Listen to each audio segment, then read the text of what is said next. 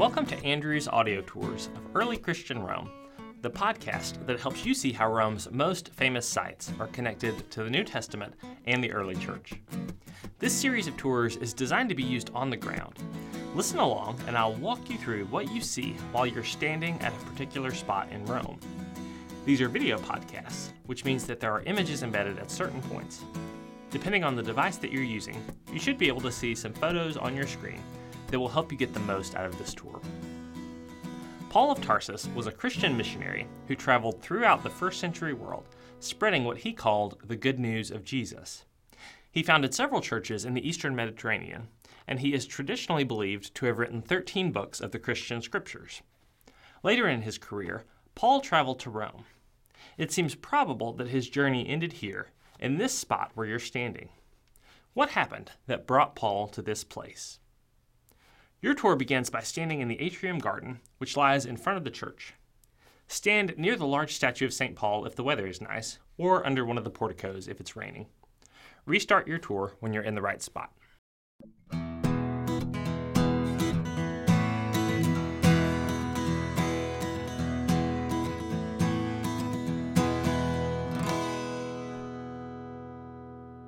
You're standing on the grounds of an ancient site, and until relatively recently, it was the home of an ancient church building. Paul was buried on this spot, but we'll get to that in a minute. Shortly after Paul was buried, the early Christians built a memorial to Paul above his tomb. We'll also talk more about that in a moment. But around 324, the Emperor Constantine built the first church on this spot. This building was eventually demolished, and the Roman Emperor Theodosius, who also made Christianity the state religion of the Roman Empire, he began a much larger church on this spot in the 390s. This church went through almost 1,500 years of damage, repair, and occasional embellishment. But almost alone out of all the other churches of Rome, this was a major basilica that retained its original early Christian appearance. That changed on the night of July 15th to 16th, 1823. The lead roof was being repaired, and it's assumed that this work is what started a fire that night. But somehow, the roof caught fire and fell into the church below. Temperatures became so hot that stone columns within the church exploded. Much of the building was destroyed, and one of Rome's most ancient structures was lost. Pope Pius VII was on his deathbed at the time, and the story goes that no one wanted to tell him the terrible news. He died 3 days after the fire, still believing that one of Rome's greatest treasures was still intact. While there were a few ancient survivals, including the tomb of Paul, much of what you see today was rebuilt in the aftermath of that 1823 fire. The present church is virtually identical in size and shape to the one that was destroyed, so you do get a sense of what the original church would have been like. But almost everything that you see is, sadly, a reconstruction. Take a look at the large statue of St. Paul in the courtyard. It was created in the 1800s, and it shows Paul holding the sword with which he was believed to have been beheaded. The Latin inscription is the dedication, quote, "To the preacher of truth, to the teacher of the nations," end quote. Paul is considered one of the most important figures in Christianity after Jesus himself. Paul was originally called Saul, and he was an observant Jew. But in the 30s AD, Paul believed that he received a revelation from the resurrected Jesus. Paul continued to consider himself a Jew, but he came to believe that Jesus was the Christ, an anointed figure that many Jews believed would usher in a new era. Paul undertook multiple missionary journeys, traveling thousands of miles across the Mediterranean to tell others about Jesus. These journeys were not easy. In Paul's letter to the Christians in the city of Corinth, Paul describes his journeys in this way, quote, 5 different times the Jewish leaders gave me 39 lashes. 3 times I was beaten with rods. Once I was stoned. 3 times I was shipwrecked. Once I spent a whole night and a day adrift at sea. I have traveled on many long journeys. I have faced danger from rivers and from robbers. I have faced danger from my own people, the Jews, as well as from the Gentiles. I have faced danger in the cities, in the deserts, and on the seas. I have worked hard and long, endured many sleepless nights. I have been hungry and thirsty, and I have often gone without food. I have shivered in the cold without enough clothing to keep me warm." End quote. After ranging across the Mediterranean world, how did Paul's body come to lie here? We'll cover that when we get inside. You can enter the church now. You'll probably use the main doors. They contain scenes from the lives of Peter and Paul, and when the doors are closed, they also make a cross shape. If it's a Jubilee year, the holy doors to the right will be open. The holy doors are sealed up all other times, so if you're visiting during a Jubilee year, you should take the opportunity to walk through them. Enter the church and stand at the back of the nave, the long central room of the church. Restart your tour when you're in the right spot.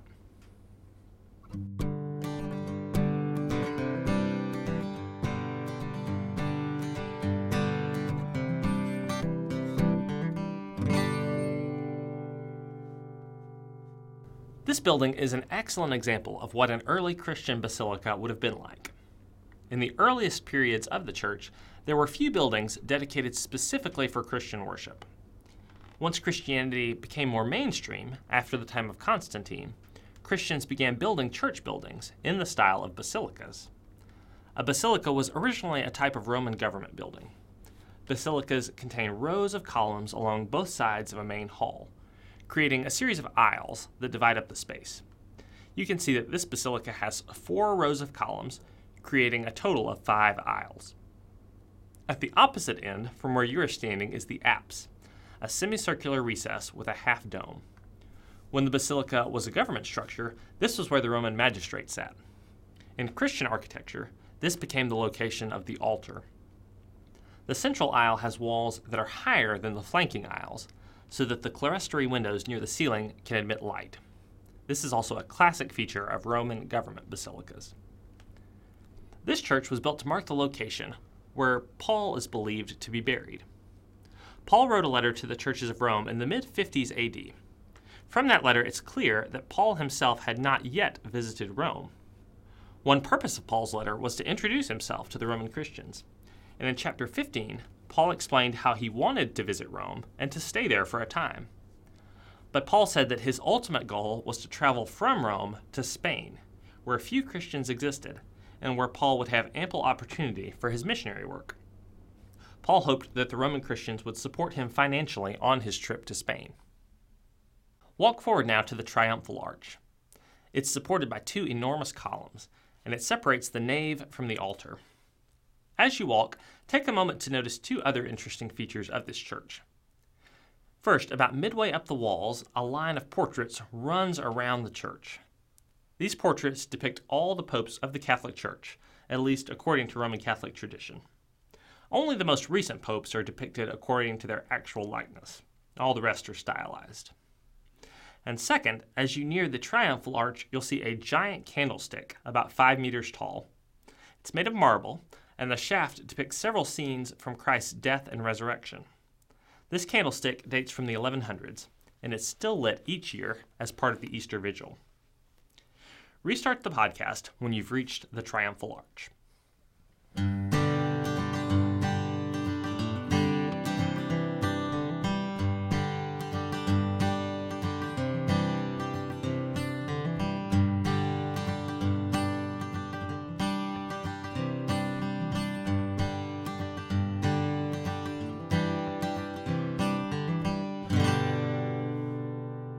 The mosaic on this arch is one of the few elements of the original church that survived that 1823 fire. It's probably meant to depict a scene of heavenly worship, as described in the biblical book of Revelation. The head of Christ is at the center. Above Christ are 4 living creatures who are believed to symbolize the writers of the 4 Gospels in the New Testament. Beside Christ are 24 figures, probably the 24 elders mentioned in Revelation chapter 4, verse 4. Below Christ are Peter and Paul, who were remembered as Jesus' most important followers. Peter is on the right, and Paul is on the left, pointing downward toward the location of his tomb in this church. At the very top of the arch, against the ceiling, the inscription refers to the emperors who constructed this church. It reads, quote, "Theodosius began, and Honorius completed, the building made sacred by the body of Paul." End quote. This inscription would date this arch to the early 400s AD. But based on the artistic style, the scene on the arch may have been reworked around 800 AD. and there have been periodic restorations since then. If Paul had never visited Rome at the time he wrote his letter to the churches of Rome, how did Paul's body ever arrive in this place? A book of the New Testament called the Acts of the Apostles says that Paul was arrested in Jerusalem after being accused of defiling the Jewish temple. Acts says that Paul was then taken to Rome around 60 AD, and that he spent 2 years under house arrest, waiting to have his case heard by the Roman Emperor Nero. At that point, the Acts of the Apostles abruptly ends. There's no indication of what happened to Paul or to how his legal case was resolved. What happened to Paul after that? It's not completely clear. Beginning around 100 AD, multiple sources and traditions in the early church claim that Paul did reach Spain and that he preached there, just as he told the Roman Christians that he wanted to do. Because of this, some scholars believe that Paul may have been released from his first imprisonment in Rome. According to this theory, Paul would have been arrested a second time and returned to Rome for a second Roman imprisonment. But whether he was imprisoned in Rome once or twice, there is widespread Christian tradition that Paul was killed in Rome during the reign of the Emperor Nero. Modern historians see no reason to doubt this broad claim. Let's make a last stop at the exact place where Paul is said to be buried. It's located right below ground level in a space called the Confessio. Restart this podcast when you're in the right spot.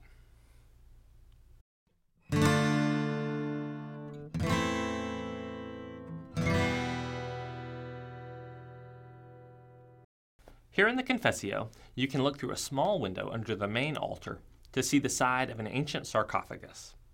Is this really Paul's tomb? It seems quite plausible that it is.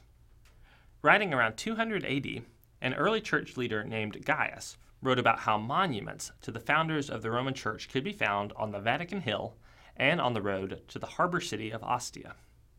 The monument at the Vatican refers to the marker erected on Peter's grave, and the one on the road to Ostia marked Paul's grave. You're standing right now beside the ancient road to Ostia, so this seems like a plausible location for Paul's grave. But how do we know that this is indeed the right spot? Why not somewhere else on the road to Ostia? There has been a fairly strong chain of tradition marking this as the spot, and several interesting tidbits make this a plausible location. But unfortunately, there has not been as much archaeological work here as there has been at Peter's tomb beneath the Vatican. Extensive excavation beneath St. Peter's has proven beyond any reasonable doubt that Peter's tomb lay exactly where tradition said that it did. Here at St. Paul's, a limited excavation from 2002 to 2005 revealed a few intriguing hints. A slab from the late 300s was found, and that slab was labeled Paul, Apostle, and Martyr. So someone in antiquity believed that this was the right place. That later slab covered an earlier tomb. The tomb itself was not opened by archaeologists, but it was examined with a probe. Bone fragments were found, and they were radiocarbon dated to the 1st or 2nd century. All that makes it plausible, though not certain, that this is indeed Paul's tomb. How did Paul die? It's quite possible that Paul was killed specifically because he was a Christian, making him one of the first martyrs of Christianity. A great fire swept through Rome and destroyed much of the city in July of 64 AD, and a Roman historian named Tacitus says that the Emperor Nero scapegoated the unpopular Christians and blamed them for starting the fire. Many early Christian sources say that Paul was beheaded by Nero. If this is the case, then Paul's death would likely have occurred after the Great Fire of Rome in July 64, but before the end of Nero's reign in June of 68. Here at Paul's tomb, you stand in the presence of a man who had a tremendous influence on the Christian movement, and by extension, on the world. Paul's letters exerted a tremendous influence on the new faith, and his single-minded dedication to spreading his message helped to cement Christianity's outlook as a missionary religion seeking to win converts. And the faith that spread was greatly influenced by Paul. Many of the words and concepts that are most associated with Christianity today come not from Jesus himself, but from Paul's explanation of Jesus. Most of all, Paul's experience of imprisonment and death was one of the first witnesses to the devotion that the early Christians felt toward Christ. Many early Christians were willing to face almost any hardship convinced that they would encounter Jesus through their suffering. Paul wrote a letter from prison to Christians in the city of Philippi. This may have been during his imprisonment in Rome, but whenever it was written, Paul's letter to the Philippian Christians reflects his attitude towards suffering for Christ. Paul wrote, quote, "I want you to know, brothers and sisters, that what has happened to me has actually served to advance the good news about Jesus. As a result, it has become clear throughout the whole Praetorian Guard and to everyone else that I am in chains for Christ. And because of my chains, most of the brothers and sisters have become confident in the Lord, and they dare all the more to proclaim the gospel without fear. I eagerly expect and hope that I will in no way be ashamed, but will have sufficient courage, so that now, as always, Christ will be exalted in my body, whether by life or by death. For me, to live is Christ, and to die is gain. If I am to go on living in the body, this will mean fruitful labor for me. Yet what shall I choose? I do not know. I am torn between the two." End quote. It's likely that Paul's wish for death was granted here in Rome, sometime during the reign of the Emperor Nero. Christians buried his body here, on the road to Ostia. But they continued to remember the life and death of this man, who did more than any other to transform the message of an itinerant Jewish peasant into a worldwide faith.